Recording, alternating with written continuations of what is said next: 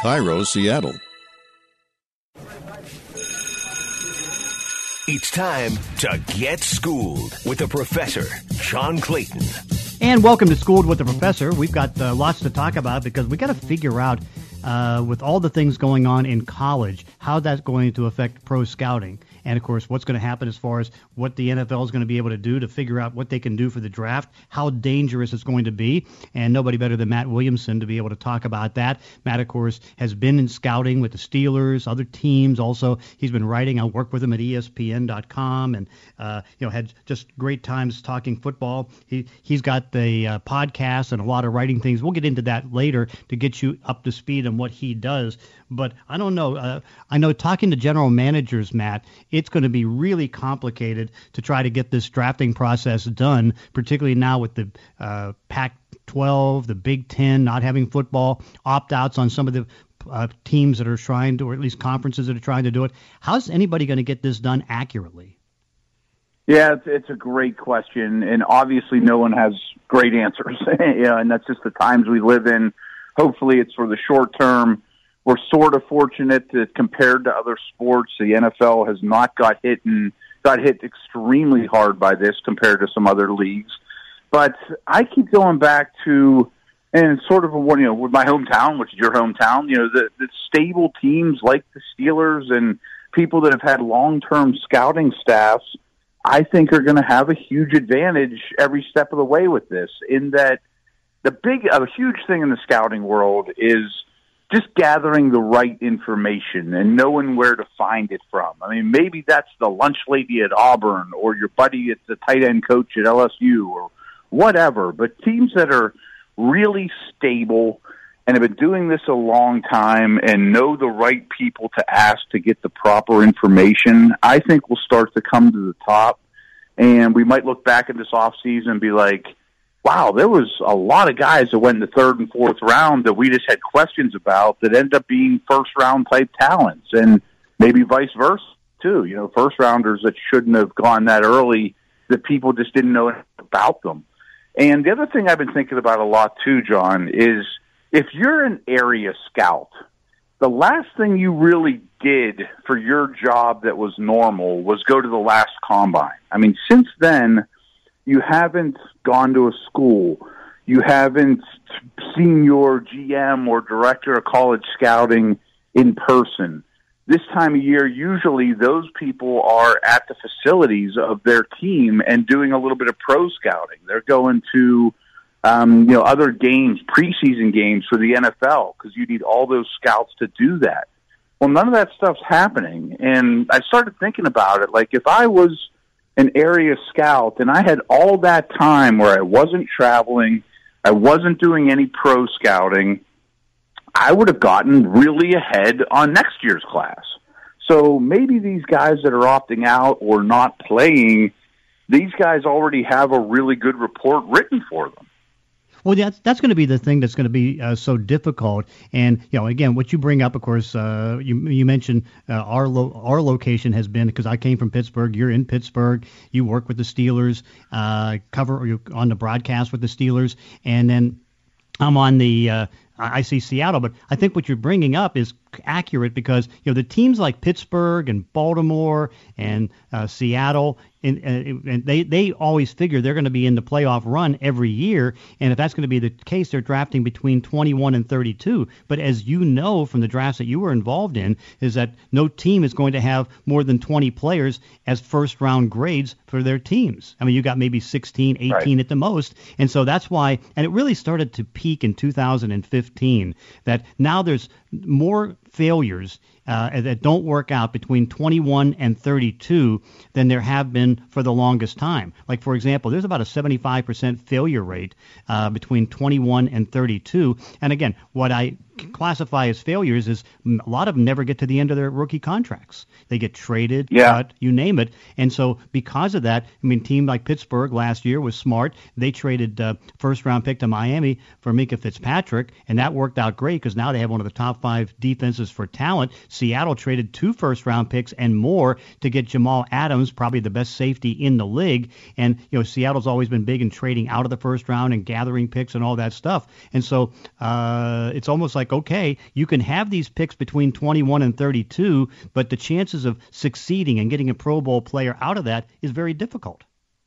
Yeah, that's a really good point. And maybe all the listeners don't realize it, but the difference between the 10th pick and the 22nd pick is a lot greater than the 22nd pick and the 48th pick. Because there's a tier of first-rounders that would be first-rounders any year. Sometimes that's 12 guys. Sometimes it's 18, but it's never more than 20, like you said. And the team that comes to mind along those when you were talking there is the Rams. The Rams are going to go 5 years in a row without a first-round pick, one of them after a Super Bowl appearance, and they would have been the 7th team in the playoffs last year if the rules would have applied a year ago. But they still make a lot of picks, though. They have traded down over the years. They've gotten a lot of comp picks.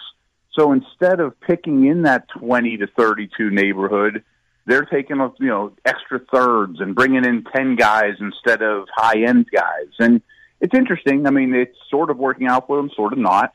But you mentioned Seattle. That's a huge factor in the Jamal Adams trade to bring it back home to the Steelers. We did a study recently that if Kevin Colbert, who really has been the second most successful team in this era behind New England, would have made his average pick, the pick that the Steelers earned for every year that Kevin's been here, they would basically be picking 23rd or 24th every year.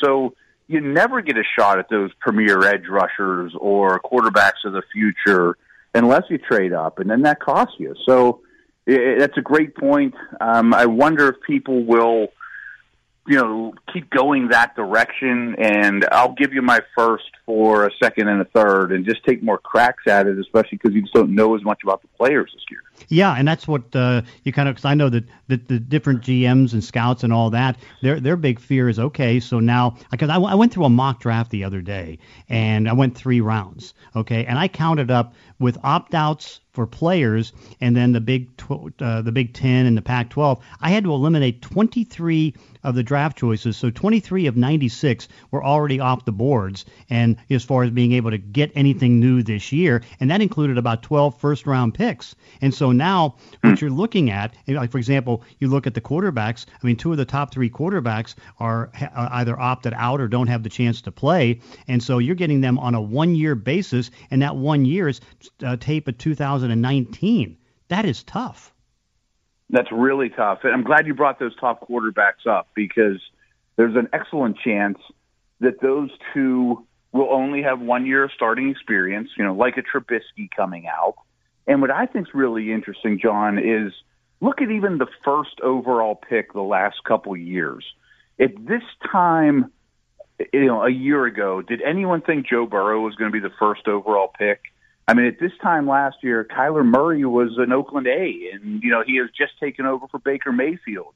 The year before that, everyone knew who Baker Mayfield was, but no one thought he was a potential first overall pick. And then the year before that, Carson Wentz goes second overall, and few people knew who he was at this time last year. So, those are premier picks that changed over the course of a year that we're not going to get. Well, Joe Burrow even addressed that just about in the last week, where he said if he was in this year and he didn't get the chance to play, whether he had opted out or the school would have taken away the chance for him to play, he says, I'd still be looking for work today, and I don't even know if it would be in football. Because, again, that last year for him was so huge because it put him at the top of the draft, but without that last year, you don't know where he would have been placed in the draft. Yeah, some team may have gotten Joe Burrow in the 6th round, and he's the next Tom Brady, or he ends up in the XFL, or, like you said, never gets a chance. So you don't come into the league, with a lot of pedigree and a lot of resources invested in you. It'd be really hard to get snaps, especially if you only have 14 padded practices to show off what you could do as a training camp arm or a late-round pick. It's amazing. We're just not going to have as much information as usual. So because again, you would have to figure there's going to be more mistakes now coming up in 2021 than in most years, just because there's so much you don't know. And that, like the one thing, for example, there's a budding group of general managers that believe, if you see guys, two things on draft choices. It's like, okay, if they have an injury history, that usually that history carries into the NFL career. And then the second thing is you have more guys that are young, 20, 21 years old, who really, when you start to think about it, maybe their bodies haven't been exposed to enough football if they haven't played a lot to be able to handle the NFL. Yeah, and I feel for some of these guys, too, that were at a big program, Alabama, whatever, and are premier players, but they're stuck behind a premier player that happens to be a year or two older than them. And so you get very little tape of those guys, or maybe they suffered an injury as a freshman, as an 18-year-old, and now all of a sudden they're going to get labeled as injury-prone or not developed enough. But in reality, they are, and just nobody knows the answer because there's no proof on tape. So now what's going to be the strategy for scouts, for general managers to try to get through this, knowing that maybe, as much ultimately as maybe 30, 40% of the draftable guys you don't have any knowledge on or any additional knowledge on? I think there's probably two things that you could do in that. First of all, a couple things. I mean, I think, like we said to start the show, you're going to trust your old veteran scouts to go dig up the information. I mean, somebody that's been in your organization a really long time has come through with you with valuable information behind the scenes year after year. You trust that scout, and if he stands on the table for a player, you just are confident in that regard. Kind of like we talked about before, too, maybe we're going to see more and more trades of first-round picks for known commodities, but then you got to pay them, and we have cap issues, too. Or trade down so you can at least take more bites at the apple, even if it's not as big of a bite? It's a great question. I mean, I bet everyone, all the decision makers are, racking their brain right now saying, hey, this is terrible. We don't have as much information. But the smart ones will also say, this is an opportunity. Anytime that, in history that things have gone catastrophically wrong, opportunities arise, and smart people that think outside the box can capitalize on it. Yeah, and that's one thing I think we've now seen in the last 3-4 years is that there's more of a willingness, particularly if you're a team that figures you might make the playoffs, to make a trade and try to get one of those top edge guys maybe before they get their second contract. I mean, we saw Chicago, even though they're not a very good team and they haven't drafted well, they made the trade for Khalil Mack. I mean, you saw that Dallas. The Cowboys ended up trading for Amari Cooper. You saw the Indianapolis Colts and Chris Ballard. They traded a first-round pick to get DeForest Buckner. You saw Seattle and their moves. And, you're getting guys that are top 10 picks, or at least considered to be like top 10 picks, coming into your team that you would never get drafting 21 to 32.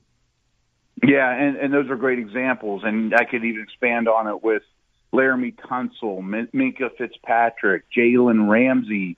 I mean, these are premier young guys that at least for a short time are cost controlled, but then you can franchise them. And you get a top talent that if Jalen Ramsey's coming out in the draft right now, he's a second pick overall, or, Tunsil would be the best tackle in the draft. I mean, all those guys are elite talents that you're talking about. Well, and you lead to a very excellent point because you're talking about the teams with the experience that know what they're doing and have the good scouts, good GMs. But I think what we'll also see, we continue to see more mistakes out of the teams that haven't been good. The teams that, seem to be... You mentioned the Bears. Yeah, the Bears. I mean, Jacksonville. Right. Because, Jacksonville had that one run, but I mean, they've been drafting pretty much in that top group, top 10 for the longest time. Tampa Bay, I know they got Tom Brady and they'll probably make the playoffs, but they have 9 years without going to the playoffs, and they've had, a lack of success. Yeah, I would imagine. I would think that some of those decision makers that have struggled will look at this as fool's gold, as, wow, people are giving away first-round picks cheap. I'm going to jump on it. But if you miss on that guy and you went all in, sort of like the Bears. I keep thinking about the Bears because lately they consistently trade up for their first pick, including Trubisky. And, those two picks that they threw to go one spot to go get Trubisky end up being Fred Warner and Alvin Kamara. I mean, that doesn't mean they would have taken those two, but if you're going to give me 3 picks for one, I'm all ears. Could you imagine how Matt Nagy feels about this? Because when he was at Kansas City as the quarterback coach, he was the first guy in the building on Patrick Mahomes. This is when he was a chief, yeah. First guy in the building. And so all of a sudden, he would make the other coaches on the staff when they were at home on a Saturday, watch Texas Tech football to watch Mahomes. And then the second guy that jumped in there was the general manager, Brett Veach. And so as time went on, Veach then starts nagging Andy Reid, saying, hey, you got to look at this guy. And he goes, I just got the Mel Kiper mock draft here in late December, and he doesn't even have Mahomes as a top 10 pick. So all of a sudden, they go ahead and the Bears trade up to get, or they make the trade, Buffalo did, to get Mahomes. Matt Nagy goes to Chicago in the same year, and they traded up to get Mitch Trubisky. Could you imagine how his head's got to be spinning, what's happened? Because he was the first one on Mahomes and was right, and now he's stuck with Mitch Trubisky. Yeah, I mean, it's crazy. You're 100% right. And I didn't realize all that history. But maybe if it was up to him, they would have left that draft with Mahomes, Kamara, and Fred Warner, as opposed to Trubisky and missing 2 picks. Amazing.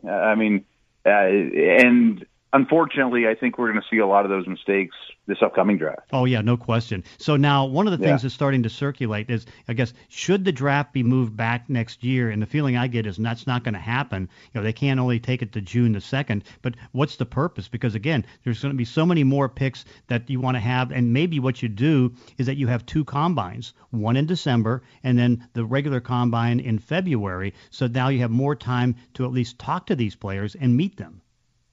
Yeah, I've heard the 2 combine thing suggested too, and I think that makes an awful lot of sense. Or maybe even regional combines, so people don't have to travel quite as much, and you could certainly get more one-on-one time with each player, because I know people put a lot of stock in the interview process at the combine. I don't. I mean, I've been in those rooms, and it's 15 minutes with a horn sounding to start and a horn sounding to end. And, players can kind of fudge their way through 15 minutes after you shake hands and pleasantries and all that. And if you could get more time to learn the people, especially if you can't bring them to your building, that would be really useful. So maybe a couple combines or something along those lines would be really smart. Okay. Matt Williamson does such a great job of rating things, projecting things, putting numbers out there. So let's go to all your vehicles first, of course, with your email, well, not your email, but of course your Twitter handle, along with where you can be heard and where you can get the written word. Okay. I'm at Williamson NFL on Twitter. I do a daily podcast, Locked On NFL. I do a daily Steelers show through Steeler Nation Radio, and right now we're doing 2-a-days for training camp. And I'm working for Pro Football Network, too. I'm doing some writing there. Some other side things as well, but check me out on Twitter at Williamson NFL, and I post everything there. Hey, Matt, thank you for educating us on Schooled with the Professor. This was great. Thank you. And that does it for this week's podcast. In between episodes, you can follow me on Twitter at Clayton ESPN. If you enjoy these weekly one-on-one conversations, consider leaving a review on iTunes or wherever you're listening to the show. Thanks for listening. See you next time on Schooled with the Professor.